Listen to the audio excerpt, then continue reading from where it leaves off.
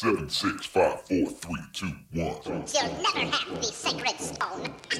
Oh, this you crazy mother. Welcome, friends, to episode 169 of Color of Magic, your Magic and Gaming podcast where we talk about all types of issues that affect gamers at and away from their computers and gaming tables. I am your host, Daquan Watson, and for 169 episodes, still got my dude, Brian Allen, with me. How you doing, man? Oh, doing all right. No major complaints.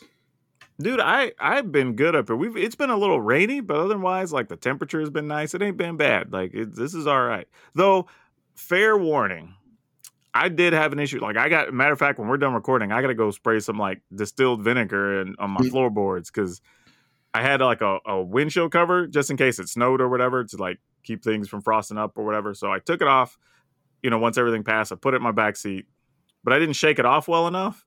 So that water and condensation just got all in there. Oh, dude, it even. Oh yeah. Yeah, it even got to where it like would fog up the inside of the car. Like don't do that, people. Like just pro tip: don't leave anything wet in your car. Right. Like it can be worse than you think. Seriously, it's more headache than you need to deal with. But before we get into the episode, you know what we got to do? We got to tell you about our friends over at cardsphere.com. Go over and use their site. They're good people. They support great up-and-coming creators in our Magic space. And they have a really cool, innovative site where you can literally name your price for whatever you want to buy, sell, trade over there. It's awesome. You should check them out. And they even have an active Discord. So if you have questions or you want to check out conditions of stuff or chat with other people you may actually be sending something to, it's all there. Go check them out over at cardsphere.com. And if you want to support the show directly, go over to patreon.com/colorofmagic. And you can be just like one of our users. It just goes by Nico. But thank you, Nico, for being a supporter. And finally, you can go over to colorofmtg.com/shop and pick up some tokens and playmats and rep the show while you're out and about. We'd appreciate it. And it's cool when I see those out in public. So thank y'all. It's always awesome. But let's get into some really interesting topics, because I think this show has a theme of value on so many different things this week. It's going to be very interesting.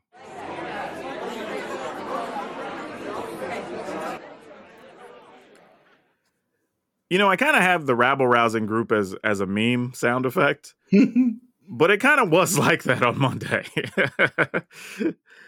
For those of you who don't know, if you're not sports fans, there was... we can call it a tragedy, I think, that happened on Monday night live during the football game, where a gentleman,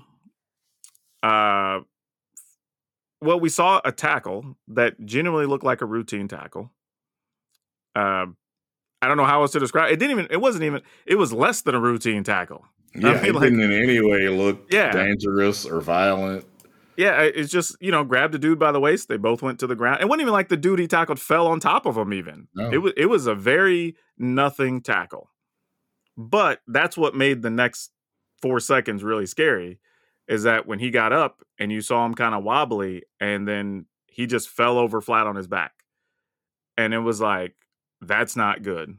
And I remember watching and telling my lady, like, we've seen injuries when dudes have a bad collision, dude gets concussed, whatever. And you're at least like, okay, that's normal. I get it. Like when nothing happens and that happens to a dude, that's real bad. Yeah. Right. And immediately you saw people from both sidelines come out, all the training staff from both sides were immediately working on this guy. Right. That's the fastest I'd ever seen an ambulance EMT come out of the back too. Like everybody knew immediately this was bad. Right. And that's how you knew, like, nope. Everybody knows this is not a normal collision. Because, like, hell, we've talked about it before with Tua getting his fourth concussion of the year or whatever. Yeah. Right? We know what that looks like. This was not that. So immediately, everything kind of went sideways. Everybody's trying to figure out what to do. And, and we talk about this more on the Patreon episode, by the way. That'll be out just later for y'all. But it was interesting to see the reactions to it, because again, outside of just the bad actors that wanted to turn it into some anti-vax thing for whatever reason, that's frightening. Yeah, like, but not unexpected. You know, they have this belief that, well, people are just falling over because they took the vaccine or what. I don't know what the new conspiracy theory is. That's what it sounds like. But what it turns out is this dude just effectively had a heart attack. You know, an impact that can cause your heart to skip or whatever can create some irregularity that can cause your heart to shut down effectively. So they were immediately doing CPR and everything else. And this is an injury that, as it turns out, you know, can happen in every sport that has any type of collision at all, effectively. You know, you get hit that just rumbles your body, and humans are fragile and weird things happen. And it was a weird situation because the only thing we had to relate to it was, 50 years ago. Yeah. You know, 1971. So it wasn't something everybody had, anyone really, it probably in the stadium or, you know, on the staff or the players for sure, had ever experienced or seen before. So it was very, very different for everybody involved.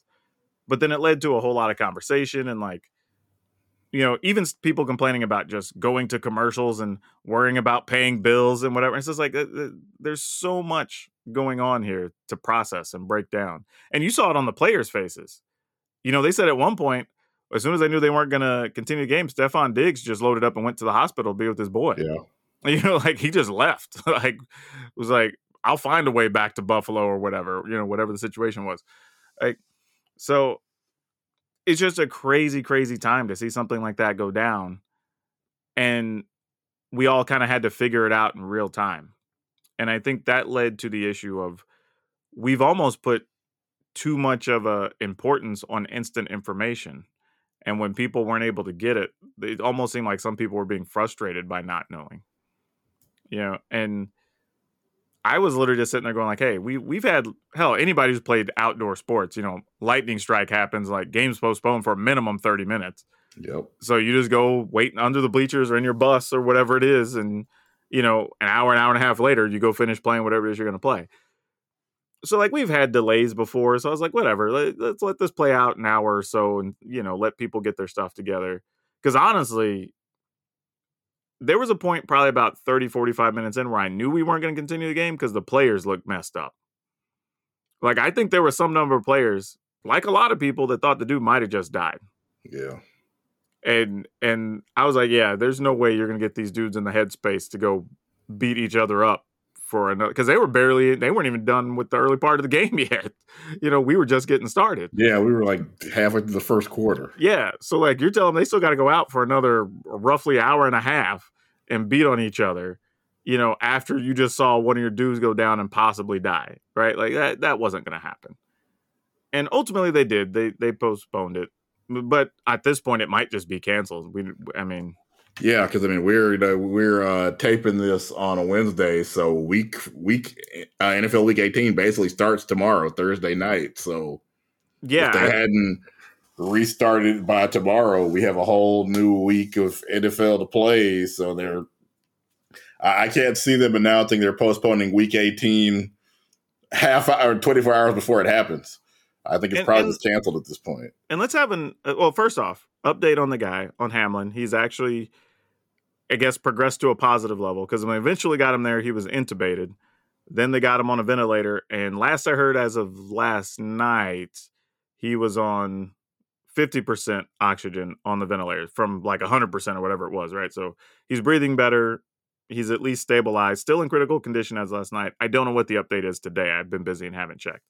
But he's at least doing better. So that's the good news. But I'm thinking about, like, what do these players do? Like, even this week, like, let's say ignore this game. Like, maybe we just say this game's canceled, whatever it is. We stick with the final score of 7-0 or 7-3, whatever it was. That's the ball game. What do you like? Are they even ready to play this week? Because, you know, they got games coming up on Saturday and Sunday. Like,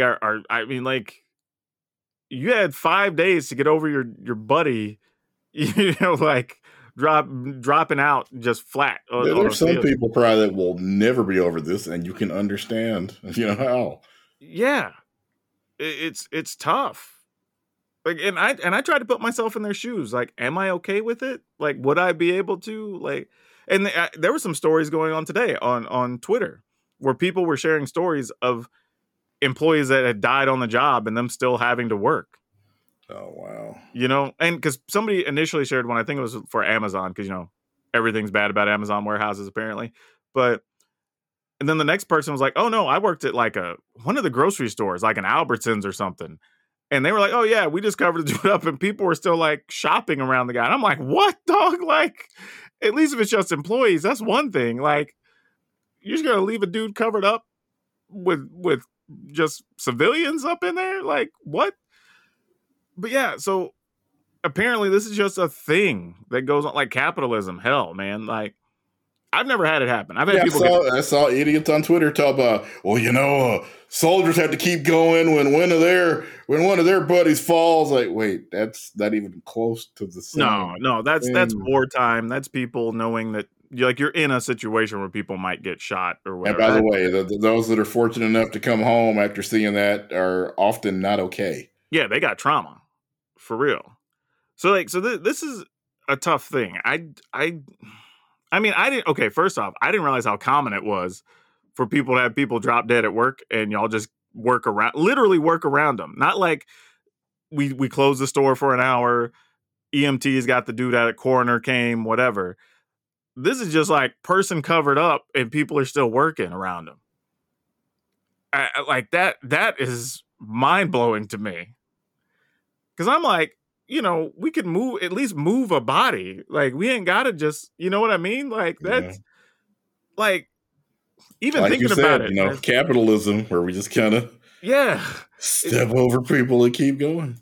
It has me messed up even thinking about it. Like, if your boss says you're going to do it, you're going to do it, whether you want to or not. You don't probably have a choice in a lot of cases. But I couldn't imagine being at one of my jobs and being like, oh man, like, you know, so-and-so just passed out, whatever. We do CPR. We realize they're not going to make it, whatever.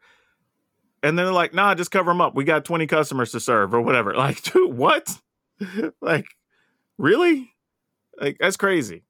But again, you're right? Like, I don't know if these people ever get over this entirely, especially if you were close to them. Yeah. Right. And fortunately, they did the right thing. Like, apparently his mom was in attendance. They made sure to grab her first, and they held up the ambulance till she was down there so she'd go to the hospital with them and all that. So, you know, I think in the end, everything got treated properly, but the situation was so scary in the moment. Like, I have never seen anything like that. Like, where effectively nothing happened. Yeah. And then a dude just fell. Right. And I was like, oh no. Right? I remember having that thought. Unless you were alive when Chuck Hughes collapsed, like you said, 50 years ago, you haven't seen anything like that. Yeah, it's crazy. Nothing like that has happened in the NFL since then. And, you know, I think it was Ryan Clark. He said, like, you know, he understood as a player because Ryan Clark also had his own health issues or whatever. But I believe he played in the NFL for like 11 years, something like that. It was a pretty long career. But he even said, like, they all understand. You put your name on the dotted line. You know injuries are a thing. You know you may have some permanent damage to a joint or whatever. But nobody's thinking about that. Because it just never happens, right? Like, you sign your name, like, okay, cool, I'll get $10 million. Maybe I'll have a bad knee when I try to chase my kids around when I'm 50, whatever, right? Yeah, that you completely understand because you've seen football players from you know, even 5 or 10 years ago. Hell, Jerome Bettis talks about that was his hardest thing is trying to play with his kids when he retired. Yeah. You know, because he had 2 bad knees. To be fair, though, he ran pretty hard and reckless a lot of the time, so you sort of know he was going to have some bad knees. Yeah. But, yeah, it's crazy. Earl Campbell running style of where he didn't avoid contact. He sought it out. You don't go around people. You go through people. Yep. But, yeah, so it was tough. But it did get me thinking about how it relates to us in our community and in games and stuff. Is just everybody wants all the information immediately, all the time. And it's just like, man, and I even see it in my videos, right? When I put stuff on YouTube, somebody will comment on a thing because they literally saw one thing, and then they have to write this whole narrative, you know, 15-line paragraph or whatever, when that's literally answered like 3 minutes into the video. Well, I mean, let's be perfectly honest about it. Gambling is, you know, the elephant in the room. There are not, especially outside of the fan base, there are not that many people who care whether the Bills beat the Bengals. But there are millions of people that had bets on the game, that play fantasy football, Dude, so yeah, those are the people that are just like, why haven't they decided this? And and Because your average person doesn't care. And I would imagine, like, the sports books are just going to cancel those bets. Kind of like what happened during COVID. There was a lot of things they got. Yeah, I think they just said, look, everybody in this game got a DNP. Yeah. So if they restart it, then then you can bet on it again. Otherwise, we're just the same way. Especially for football, when you put a bet on somebody, they may go out there and their leg may snap in 6 places. That's just part of. Dude, bro, anybody that's played fantasy football, hell, if you played fantasy football this year and you had T. Higgins 3 weeks ago, he literally came out, played like 3 snaps, and came out of the game. Yeah. Because he had an injury. They were like, he's good to go. And he's like, it still doesn't feel right. And they just pulled him out. I was like, oh, that crushed people. Because that was right before, like, the last week before playoffs or whatever. Yeah. Oh, yeah. Like, if you had Tua, you've been on a roller coaster. Oh, yeah. If you had Tua, you got wrecked for 2-3 weeks in there. Yeah, those are the people that, because again, outside of those 2 fan bases, who cares whether the gamblers? That's who. And that was part of the NFL's calculus, I'm sure, because, they used to kind of keep, in my life, it's been 3 different ways. When you and I were first growing up, Jimmy the Greek was a thing on, the NFL Today, right next to, your color commentator, your play-by-play commentator. Here's Jimmy the Greek to tell you who to bet on this week. Yep. Then, of course, he said a bunch of racist stuff, and he got fired. And then just they all of a sudden kind of started pulling away from the. Obviously, I don't know that most newspapers ever stopped publishing betting lines, but on TV, certainly, it wasn't talked about.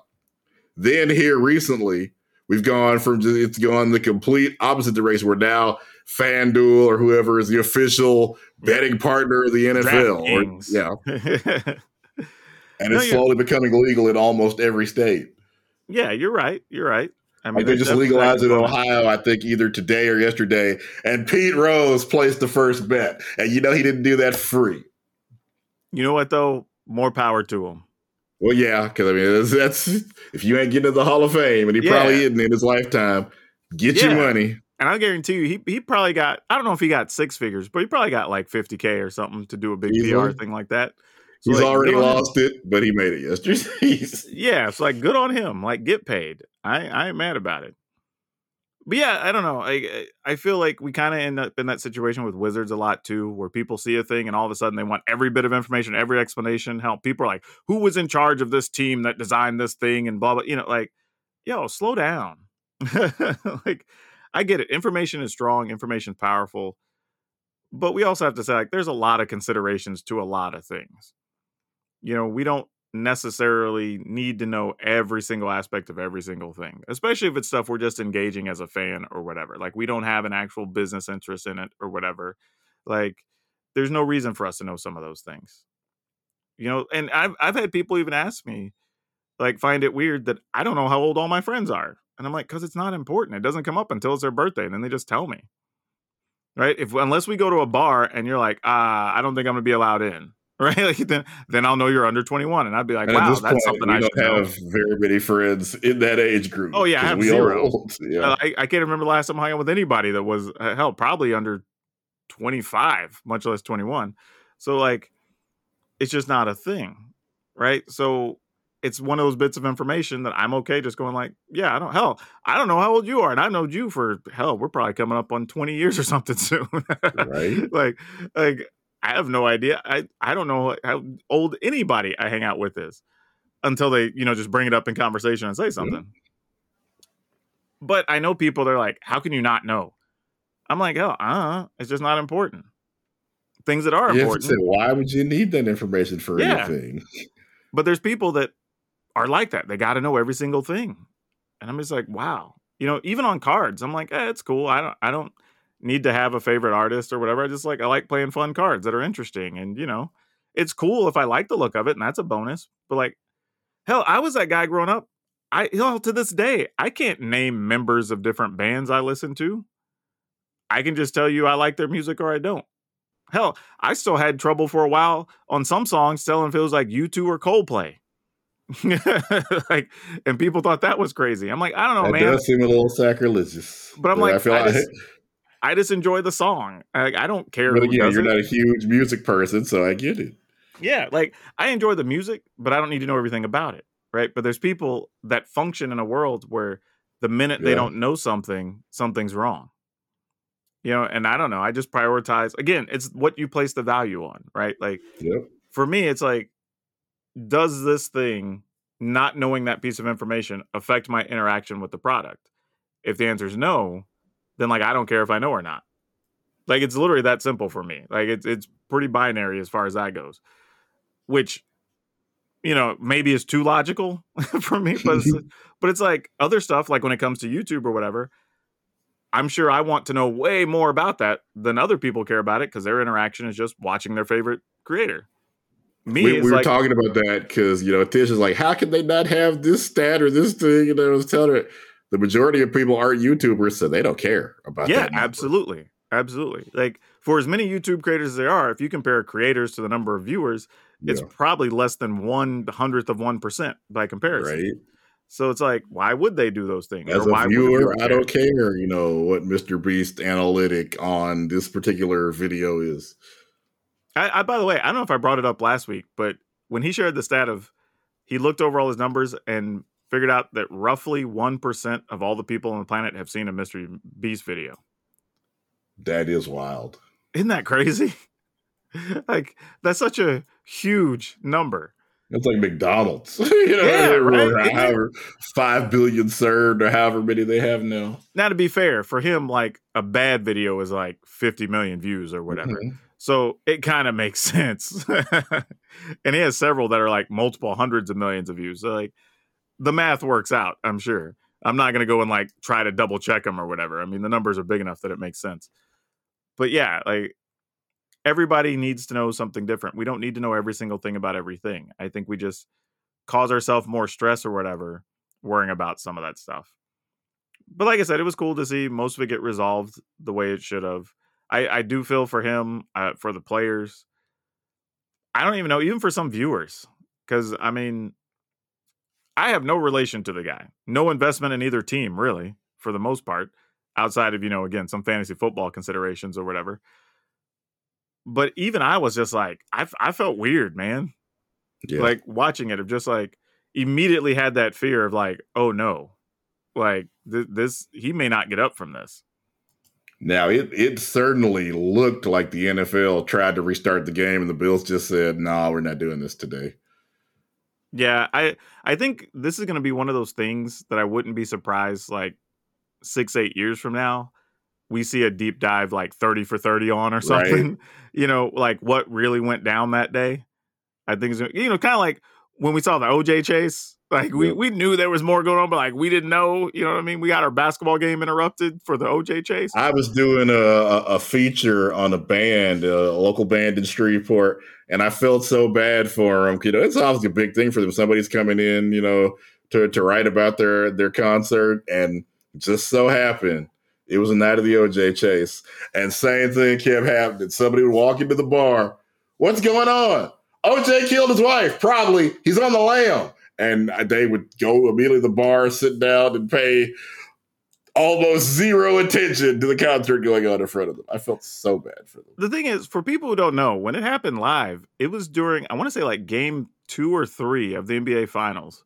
That too, yeah. And you just got this picture-in-picture of just this like blue SUV on the highway, and there was no explanation. It was just like, why are they showing this like car chase or whatever? And then when they put it back up the second time, there was like, oh, that's OJ. And everybody's like, why the hell's OJ running from the cops? Right? Like, yeah. And it just distracted. But actually, if I remember right, that was like a weird day in sports as a whole. Because I think it was also like the last tournament that Arnold Palmer played in or something. And there was like a tennis thing. There was like 4 or 5 things that all lined up on the same day of just making it like a really weird news day for sports. Like, yeah, just a very interesting bit of history. I think that got a 30 for 30 somewhere along the way too. By the way, if you've never watched the 30 for 30 series, I would go look it up because even if you're not a sports fan, every single one of those is great. Yeah. Like they talk about so many things from like the human perspective or how it affected society or whatever. Like they're all great. Like, and even being a pretty serious sports fan, I've learned a lot from watching those. Like it was very, very cool stuff. Like for the OJ one, they had one of the jurors, the older lady, and she basically said she knew that OJ had done it. The evidence proved OJ had done it, but she felt like she owed the LAPD one. She was not guilty. I still stand by the fact of OJ would have went down for it had they not put Mark Furman on the stand. Because the minute the dude leading the investigation won't answer a question, I now have to have doubt. Like, everything was so close that I'm like, man, OJ probably did this. I think they made so many mistakes. I think even without Mark Furman, I think they still lose that case. Oh, no, I think he was the closer. I think they had no chance. He certainly did nothing to help, but I think it was largely over when they tried the glove on and it didn't fit because it just it didn't even make them look incompetent. It is incompetent. Oh, yeah. As a lawyer, you are never supposed to ask a question to which you do not already know the answer. Of course. But I remember being in high school and we saw that, and I came in because we were following the trial each day, and I came in and I remember telling my teachers, like, he's going free. That was the first thing I said when I walked in class. Yeah. She was like, how do you know? I'm like, because the lead detective couldn't answer a question. But when somebody references that trial, what do they say? They don't talk about Mark Furman. They talk about, if it doesn't fit, you must acquit, is the quote everybody remembers. Because it's such a funny quote. But the reality is, if I'm on the jury, like, you've now given me an insane amount of doubt. Like, even if I think he did it, I now have to question everything from that point on. And now I can't convict him. Like, and honestly, to this day, I'm gonna get some hell for this, but like, I don't know if he actually did it, but I think he was responsible. But I think he was responsible in some way. Yeah, absolutely. I don't know if he physically did it, but his blood was all over the crime scene. We got all. I'm just saying. But I have a feeling he got somebody to help, or somebody came in and did it, or he pissed some people off that he was responsible for it in some way. So I think he still basically did it, but like we're just never gonna know now. Even though he did write the book of, if I did do it, I was gonna say this is how I would have done it. You know, like, I think that's pretty much because it's sadly, the way Double Jeopardy works, he could admit to it now, and he wouldn't be civilly liable, yes, but he can't be held criminally liable for it. Tell me that is not the most messed up move in the world, by the way. Like, just title the book, "If I Did Do It." Like, it would have been like horrible. Whoever was advising him. That's like that R. Kelly thing he put out, that song recently where he just admitted to being a creeper. Like, dude, what are y'all doing? And how crazy is it that, basically Lifetime is what got R. Kelly put away? Yeah, basically. After all the documentary. What you would consider legitimate journalism sources tried, fired, and missed, which to their credit, they did incredible journalism. It's just when he went to court, it was like the OJ, they couldn't find 12 people that would believe a bunch of young black women, basically. Didn't have enough smoking guns, but eventually we found they enough had of them. them. It's just they weren't believed. Mm-hmm. It took a document. Sadly, it's just people. I think R. Kelly got away because people don't want to read. But if you watch it on the second they put it on TV, I was like, oh my God, I had no idea about this. The Rolling Stone published it, just nobody read it. But dude, it's just like the Tiger King. Like, that was already done years ago. Yeah. But then they get that thing on Netflix, and all of a sudden people are like, wait, I think she might have killed her dude or whatever, right. Fed him to the tigers. I'm like, bruh, people have been saying that for a decade. like that wasn't new. So yeah, sometimes it just takes stuff like that. It's weird. But anyway, why don't we tell people what we learned this week, because it's about that time. And we actually have some pretty interesting stuff for this one that people may or may not want to hear. Yeah. My home state of Louisiana continuing to make me proud. Apparently they have passed House Bill 142 that requires age verification for any website that contains 33.3% or more pornographic material. I wonder how they came up with that number. And I wonder whose job it is to determine, like, no, sorry, only 30%. That's random as hell. So, like, if you have, I don't know, let's say, like, DeviantArt, and you have to be like, nope, that has boobies. We're already over 33%. You're going to have to hold that until next month. Like, half a boob would to be 33% naked. That seems just so arbitrary as that I have no idea how you would even enforce it. But then that's always been the problem with trying to enforce anti-porn legislation is one person's porn is another person's erotic art or, or erotic novel or what have you. And so much of this, like art, is in the eye of the beholder. I don't know, but like, what if the site is 35%, so they have to register for this 35% they got to register. But then the other one is 30%, and like you can just freely see the boobies. Then like 30% is fine. Yeah, I don't get it. None of it makes sense. Yeah, I don't know how you would go about determining that. But then, as I said, that has always been kind of the problem with like, how do you enforce these regulations? Unless somebody just obviously like, let's say like, trying to think of like Pornhub, for example, has it in the name. You'd have to verify Pornhub because they've admitted to it. Yeah, we're not trying to be in any way pretentious or anything. This here's porn. So let's say, because there's already a lot of sites that aren't even porn that you have to click the thing. Like if you go see anything, I think any of the like beer sites or something, you have to like click a thing to say you are of at least drinking age or whatever, right? So let's say you do have 35%, right? Then what happens? Like, do I have to sign something or do I have to sign up for a thing? Supposedly you were supposed to verify your age through this thing, I guess called Louisiana Wallet. So they're probably trying to get you to download some kind of app that tracks your information. Although the senator that helped pass this claims that no, they're not taking this information. But how can you verify they're 18 if you haven't taken at least that much of their information? Like people ain't gonna sign up for this.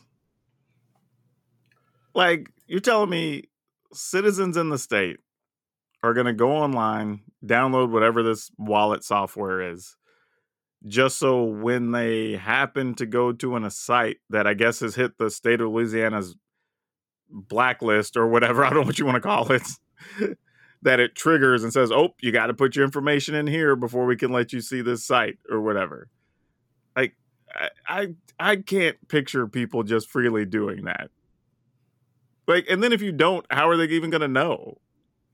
She claims there will be consequences, and since I've thrown her pronoun out there, her name is Lori Schlegel, if I'm pronouncing that right, is the Republican. Of course, she's a Republican. Who was it? Didn't expect anything else. Republican state rep for Metairie says, there will be consequences if you don't. She hadn't said what those consequences are. Well, yeah, I'm like, what are you going to fine somebody because... Right. Like in their own home, they were looking at a thing and then didn't. Representative Schlegel's going to come find you and give you a very stern talking to. Yeah, like I'm like you download the porn, and then you're like, oh, I thought the site was only 30%. My bad. Yeah, I didn't see that last booby. I'm sorry. I took it over. This is so bad. And honestly, at that point, all you're going to do is create more money for what NordVPN or whatever it's always advertised. Because whose job is it to determine the percentage and are they hiring? Yeah, that's true. That's true. But no, people would just be like, I'm not in Louisiana. I'm in Oklahoma or whatever. Yeah, there's so many ways around this to where it's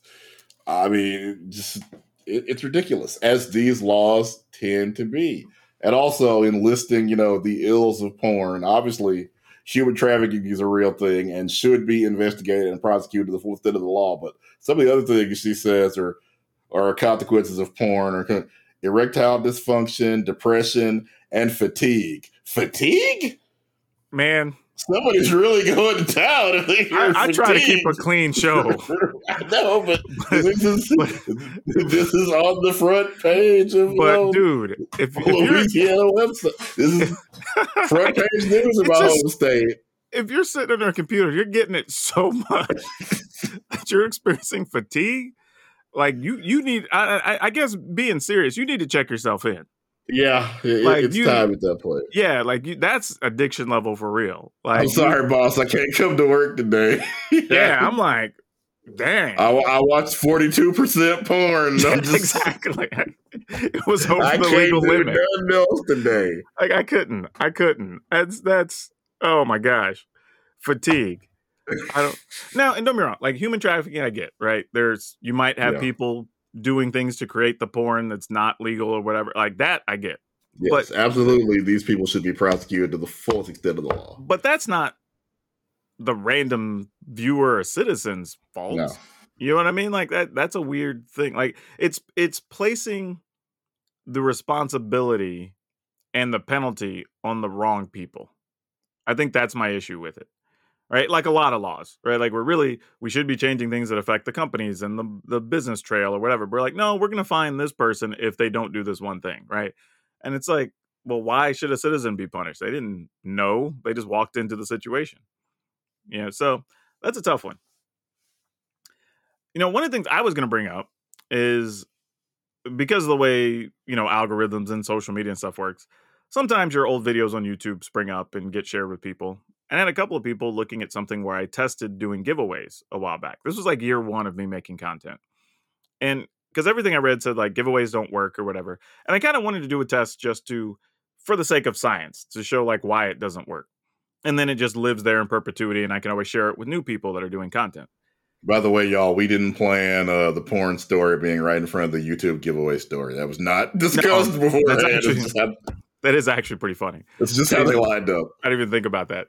But the interesting thing, though, is when I did it, I actually set it up to where you had to go to a Google Doc and it was a couple of quick multiple choice things. I think it was like 3 questions or something. And then if you did them correctly, your name goes into the drawing, right? And some of them were real simple, like what number was mentioned in the video or whatever. Because I literally told people when you go to number 2, the answer's 3 or whatever it was, right? And you just had to click the right one. A large percentage of the people got it wrong because they were literally just showing up hoping to be part of a giveaway. They weren't watching the video, right?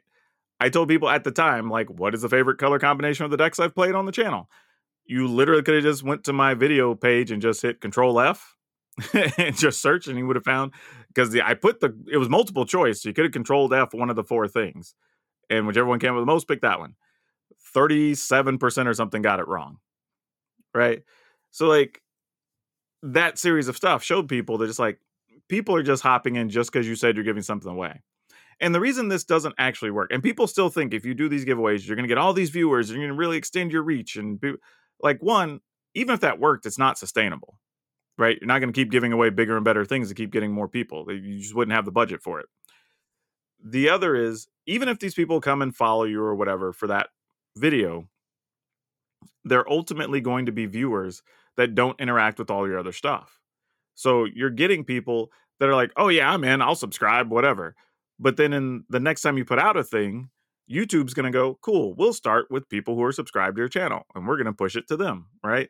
But when they don't click on it, now your click-through rate goes way down and YouTube sees that as like, oh, maybe this video is not very good or it doesn't resonate with this audience. So now it has to go back and recalibrate to say, okay, can I find other people this video might work for or whatever, right? So now you're not getting reach, you're not getting views. And it's partly because you did a giveaway because you have a bunch of hangers on that haven't unsubscribed yet or whatever. So I say this to say, if you are going to get into social media to make a living or even make a good side hustle, giveaways don't work to extend your reach and get a bunch of viewers. The rare circumstances would be if you're doing a special project that will likely get a lot of shares or views and it's in conjunction with somebody else. But the difference is you're not actually fronting that bill, right? You're working with a company that's giving you some giveaways to sustain that, right? That's the big difference. Like when I do giveaways, a lot of my stuff is from like Ultra Pro, and they're, that's part of our agreement. As I get stuff, I do my video or my content, whatever with it, and I do a lot of giveaways on Twitch or on Twitter or whatever.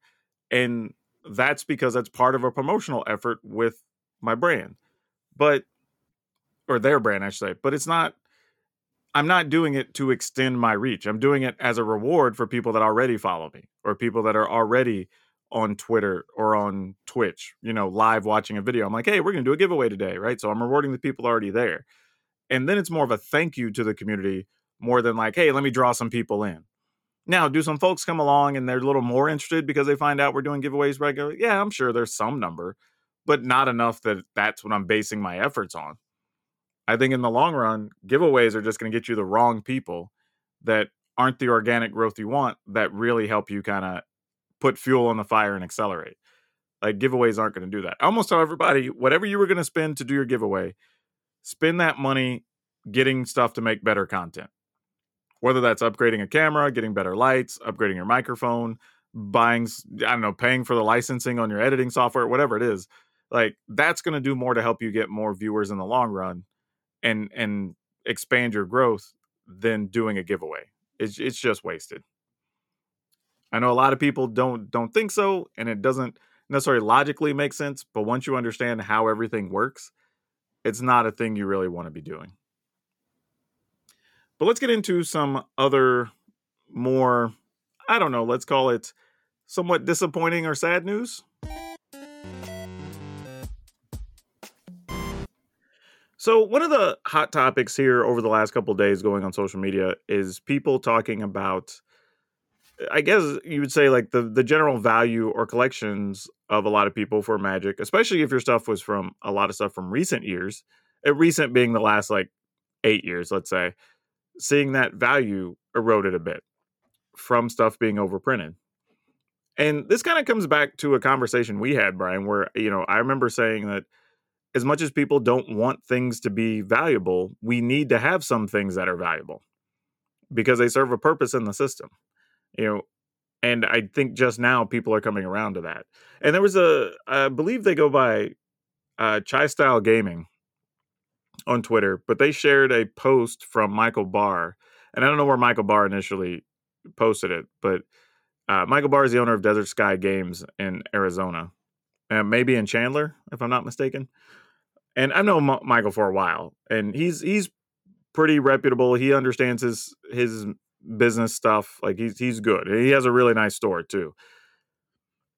But one of the things he talked about is, as the price on some things he'd been buying, whatever, have dropped, like that changes even how you deal with it, how you handle it. Right now, if somebody calls in and wants a whole commander deck that they're ordering, but the prices have all dropped so much to where it's all, nickels and dimes, maybe $1 here or there. Well, is it worth it for the 20 minutes it's going to take that employee to go through all the boxes of all the different sets and pull out all these cards to make it, well, maybe not even make a profit for that time? You know what I mean? Like depending, it may not even be $20, $30 worth, right? So it's that stuff that you have to look at and say, like, that's one of the reasons you need some stuff to have value. Now, don't get me wrong. I don't think we want a world where you're building a popular standard deck and you have to have 3 play sets of stuff that costs like $40 each. Like, I don't think we want that either. I think the sweet spot is for a lot of popular things or whatever to be in that like $10 to $20 range. I think a lot of people would be okay with that. And then you have like your chase rares or your numbered stuff or the things they've been doing recently, right? Those can be kind of super expensive, super rare. The like whatever, the purple neon ink or whatever it was on the Hidetsugu that was like $1,500 or whatever. That stuff can exist because they're chase rares and you can get regular versions of it. I don't think anybody has a problem with that. But the issue is, and I know I encountered this a few times because anybody who watches my videos, at the end of all my gameplay videos, I do a thing called a card spotlight. And very often I've mentioned cards and I'm like, well, this is over $30. This one's $45. Like it's primed up for reprint. So if you're thinking about trading or selling, now might be the time. And that's kind of derived from these conversations, the same mindset where people are saying, yeah, $30 is kind of the mark. Once stuff goes over $30 now, you kind of go like, this is probably going to get reprinted. And nobody's really mad that it gets reprinted. But when we've seen stuff get reprinted and it goes from being $30, $40 down to $2, that hurts a lot of people. And don't get me wrong, I'm not saying we need to treat this as an investment vehicle or anything. I'm not saying all that. But how do you encourage people to buy packs or stores to want to have deep inventory for you to go buy stuff for your commander decks or whatever if nothing has value? Right? That's the real question. And this is what I was trying to pose before.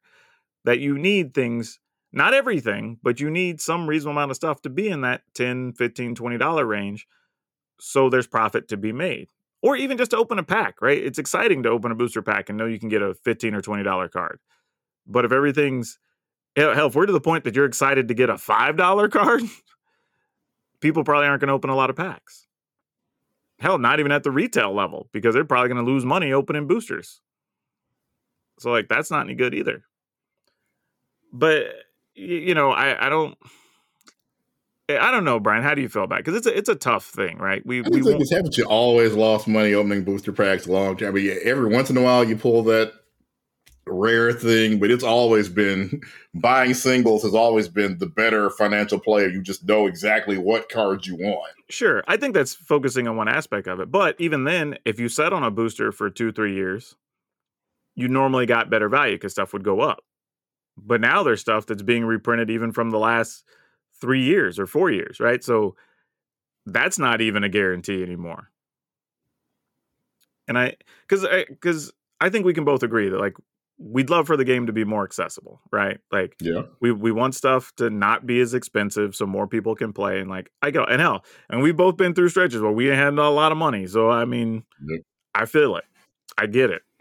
But at the same time, and I saw this growing up collecting sports cards, comic books, whatever. Like, and that was the difference between a brand like Upper Deck still being popular and people wanted to buy it, and a brand like Donruss that nobody gave a damn about. Right? Because one was plentifully available and you get every single card and it didn't matter. And the other was at least somewhat exclusive and rare and had a more expensive booster pack. And some of those cards still hold value today. But we saw it in comic books. Like, as people started printing more books, number one issues don't even hold value or didn't for a long time for stuff. That's changed a little bit recently, but there's a lot of books out there that, like, hell, from 20 years ago, if I just want a near mint version, one exists because everybody was collecting them and polybagging them. Yep. Right? So it's tough. And I guess maybe that's where my mindset comes from, because I'd already seen that for years.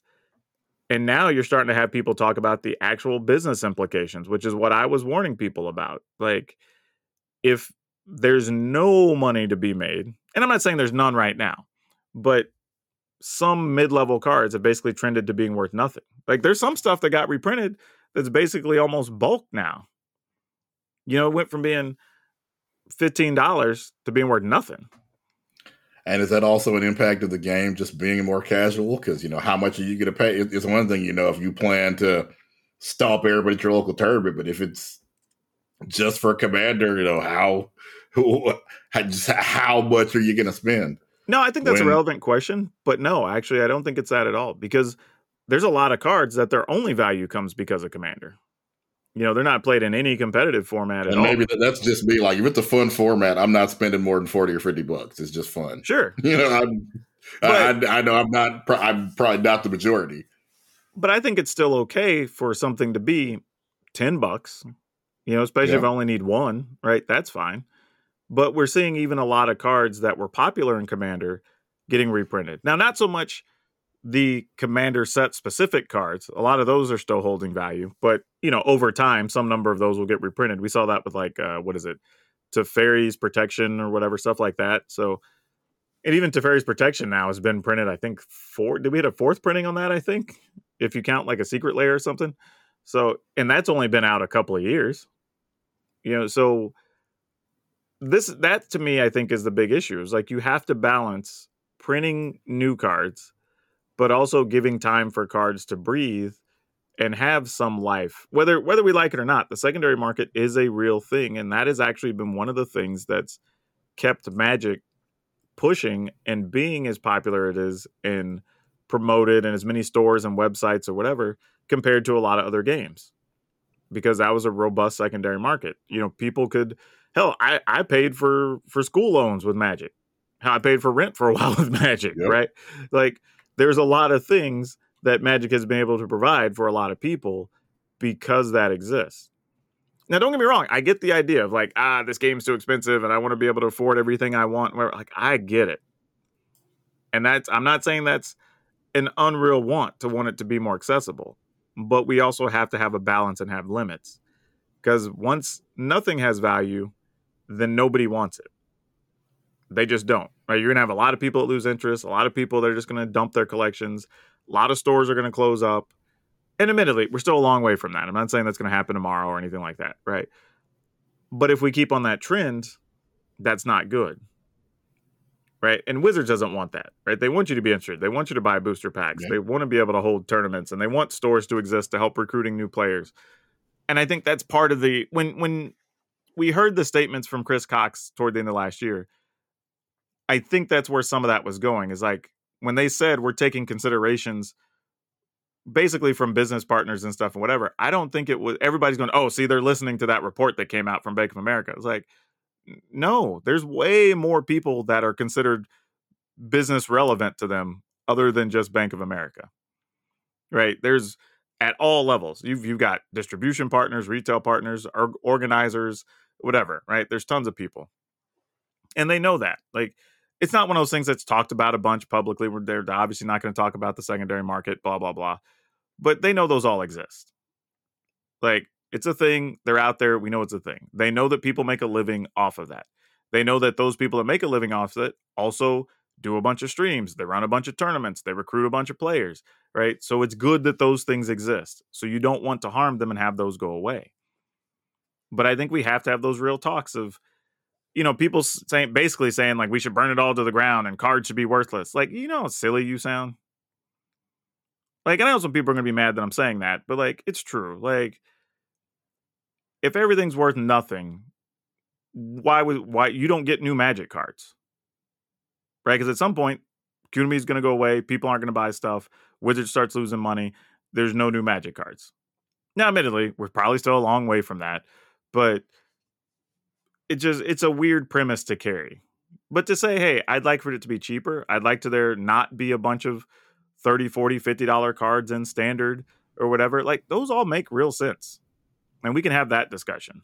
But just saying you want to burn the value to the ground, it's like that. I guess I'm still trying to understand, like, who is buying these $30 and $40 cards up and why? If you're not, are you just that excited to curb stomp the people at your local Friday Night Magic?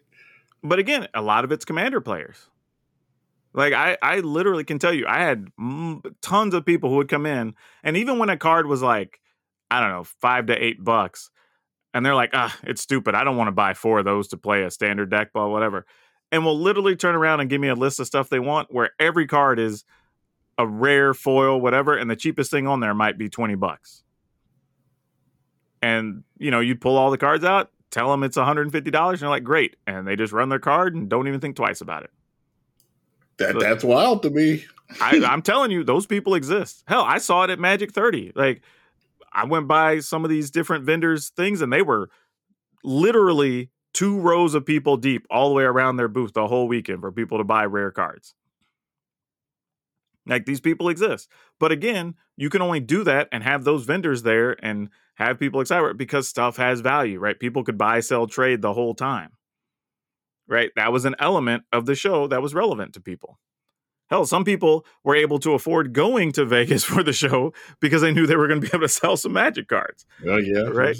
Right? That was a thing. So we do have to have those real talks. I'm not trying to be insensitive to people's financial situation and say that, like, the game shouldn't be more accessible or whatever. Like, absolutely. But we have to find that middle ground where some things are still collectible. And I think Wizards is trying that, right? Over the last few sets, like we said, like the Neon Ink Hitotsugus.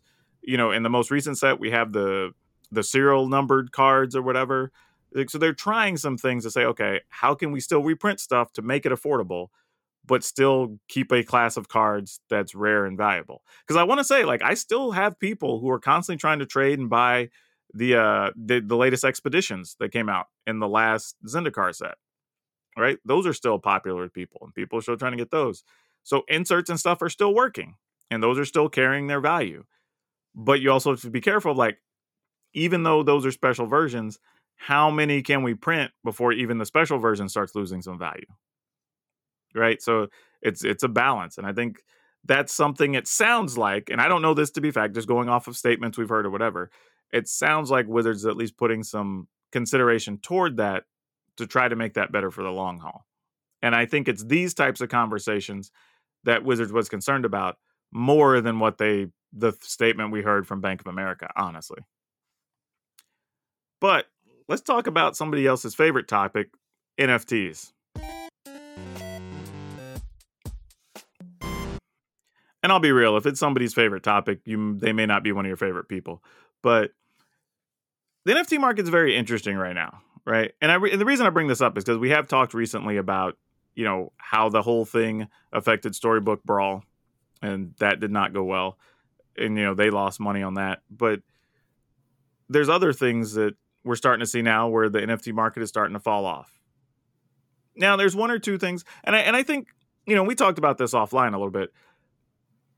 I do believe it has to do with the function of the NFT, right? Because I've said before, Magic Online is basically a pile of NFTs. Yeah, right. Pretty much any digital card game is. Yeah, you buy a thing, you get an asset. The asset is assigned to your account. If you buy, sell, trade it, whatever you do with it, the lineage can be tracked back to previous owners, whatever. It's all coded, all that stuff. It basically functions like an NFT. And it's less functional than some NFTs, to be honest. Fair. But, value can go up or down, that whole thing, right? And unfortunately, a large chunk of the NFT market was either A, just honestly, I know it's subjective, but bad art. Yeah. Or B, it was stuff with a promise of, okay, we're eventually going to try to do this thing with it. And we saw so many things come out like, oh, well, we're going to sell these NFTs first, and then we're going to make a game or something to go with these. And then that product never appeared, right? That was very common. And then you had, I guess there's technically a third category because you have stuff like Top Shot that were just collectibles, right? They weren't selling you art, they weren't selling you game, but it was at least tied. Some of them do have, like Sorar has a game you could play along with the NFTs. Yeah, those still exist. I'm talking about the ones that are struggling right now. Like there's a fair amount that, as long as there is a purpose to the NFT, at least seem to be holding some value.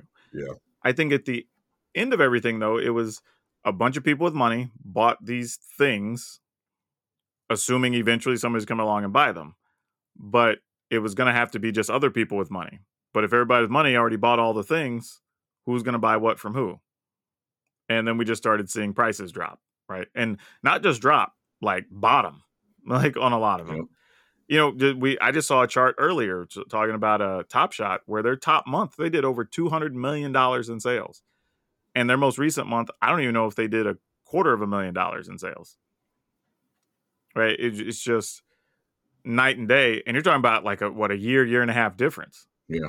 Like, because I think a lot of the people, that were planning to cash in short term, they're gone because the short term cash in isn't a thing. Who's left now? People that like basketball cards, like me. Yeah. And then they're just a digital basketball card.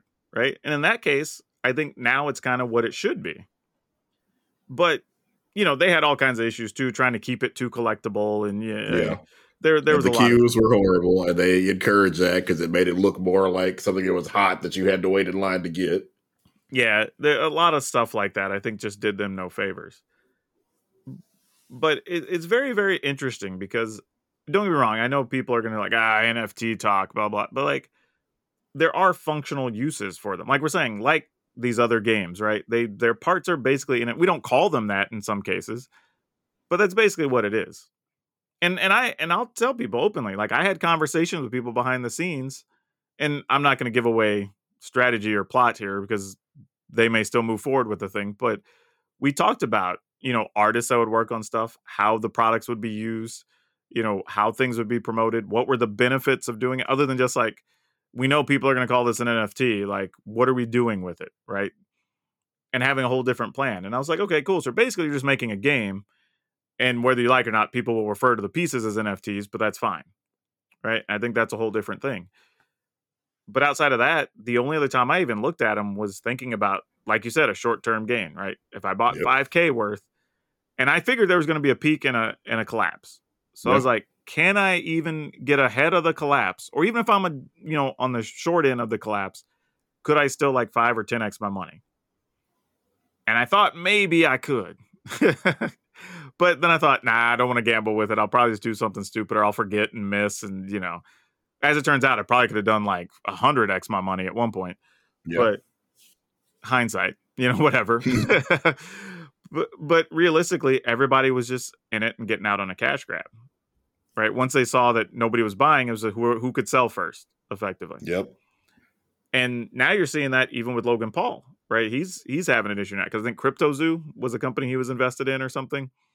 And Now there's a couple of creators calling it a scam, though I guess now there's understanding that because the reports came out on it that the company's still going to try to move forward and release a game either in 2023, early 2024 using the NFTs. So I don't know. There's a lot happening there, but we're seeing it all over the market. And I feel almost confident saying, I say almost because things could always change, but I think we've passed the hype zone of NFTs. I think now when we see who's sustained and who's still around, it's okay. Now we're going to start the next phase of what can we actually do with this information and this technology, right? Can we do fun projects? Can we make games? Can we, who was it? The guy that had, God, he was in that 70s show. He had the MTV show where he pranked people. Ashton Kutcher? Yeah. Him and his woman, they actually Mila Kunis. Yeah, I don't know anybody. He doesn't know the names. I don't know celebrity names, but like I can tell you what they've done that I've seen them in, you know. But they had a cartoon or something, some animated series where they were trying to use NFTs, I guess, to like as access points to the show or something, and then you like because you paid to watch it, you got a token or something. And it was a weird system, but it's basically how they funded their animated series, you know, that apparently was reasonably popular online. So, I mean, that's one use. I don't know how good it is, but at least you're trying to do something with them. You know what I mean? Like, there's a purpose to what you're doing.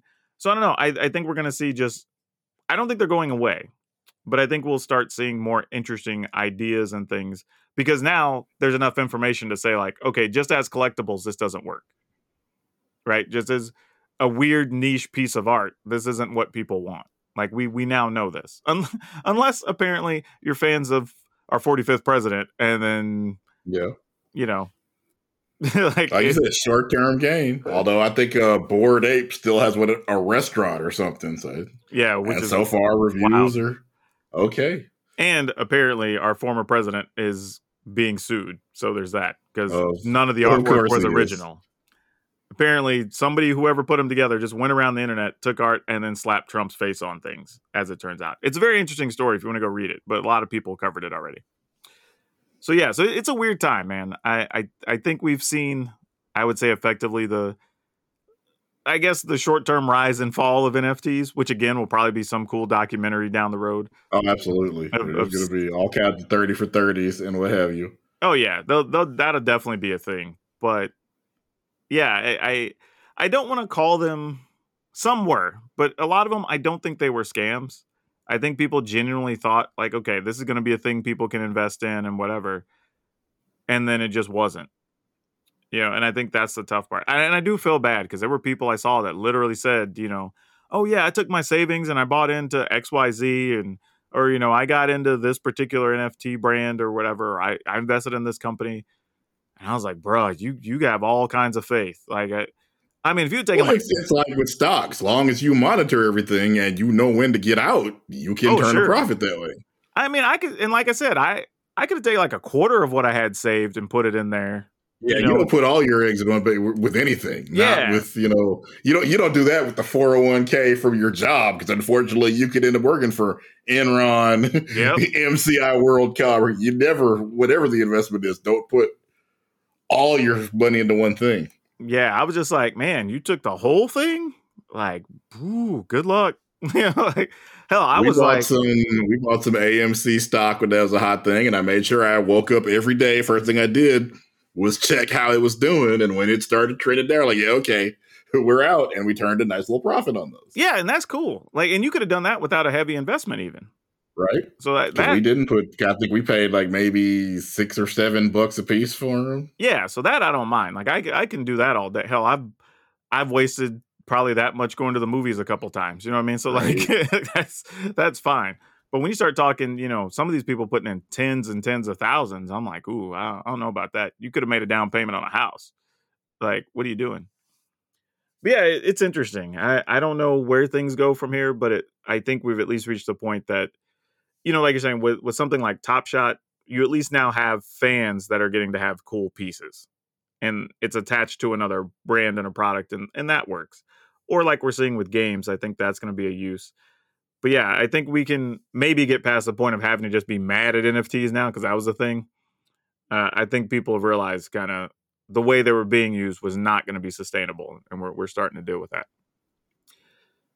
But we have a topic. I think we're going to move to next week so we can get to a very. This is more of a fun dinner table conversation, and we've had a little time to think about this. But I get asked a lot, like if I could change stuff or would I change things or whatever about the game or the hobby or whatever. But that led me to bring it up on the show because I think this is an interesting conversation. So I want to ask you, Brian, what is, if you could, let's say we were CEOs of Wizards for a day, or hell, I don't know, Hasbro maybe. What's one thing you would use your time to change in Magic or at Wizards, if that's a thing? I would let people dust their arena cards or trade them if they wanted to. Okay. I could see that. Like, that's a thing, honestly, because people have asked me, like, do I think that's a thing that should exist? I think I would like for it to. But I think I also, from a business implication, I think I rationalized early on with myself, like, we're either going to get a good amount of free stuff or we get to trade or sell stuff. But I don't think we get both. Mostly because I don't know of a game where you have both. And I don't know what the business model would look like to sustain that. But I do agree with you. I think it would be a nice feature. Like if they said they were going to give us less other rewards to allow us to just scrap cards for stuff, I would at least want to try it for a few months. Like, let us see how we feel about it. I mean, I know it's like a ton of technology to put in and test or whatever, but like, I'd be kind of interested. Like, maybe we're all wrong about not having it or something. Because I think it would make a lot of people feel good at the very least. So yeah, I don't know, man. I could get behind that. I think that's a good one. What would I change? All right, so I think one thing I would do, maybe I have two things. One thing I would do for sure is, and people are not going to like this, but I would make sure at least 2 seasons a year of qualifiers or events or whatever focused on standard. And I know people like the idea of like, well, I want to just show up and I just want to play Modern. I want to play Pioneer. We're like, okay, that's all fine and good. But historically, we have seen that standard drives sales, drives singles, drives more booster packs. It's accessible for newer players, right? Tends to be cheaper. And I think that's important. Like, not saying it has to be all year, just 2 of the seasons and you have 2 others. Like, let's say, quarter 1 and quarter 3 are standard focus. The others could be whatever you want them to be. But I think the game needs that, and we haven't had that for a bit. And it started... I absolutely agree with that.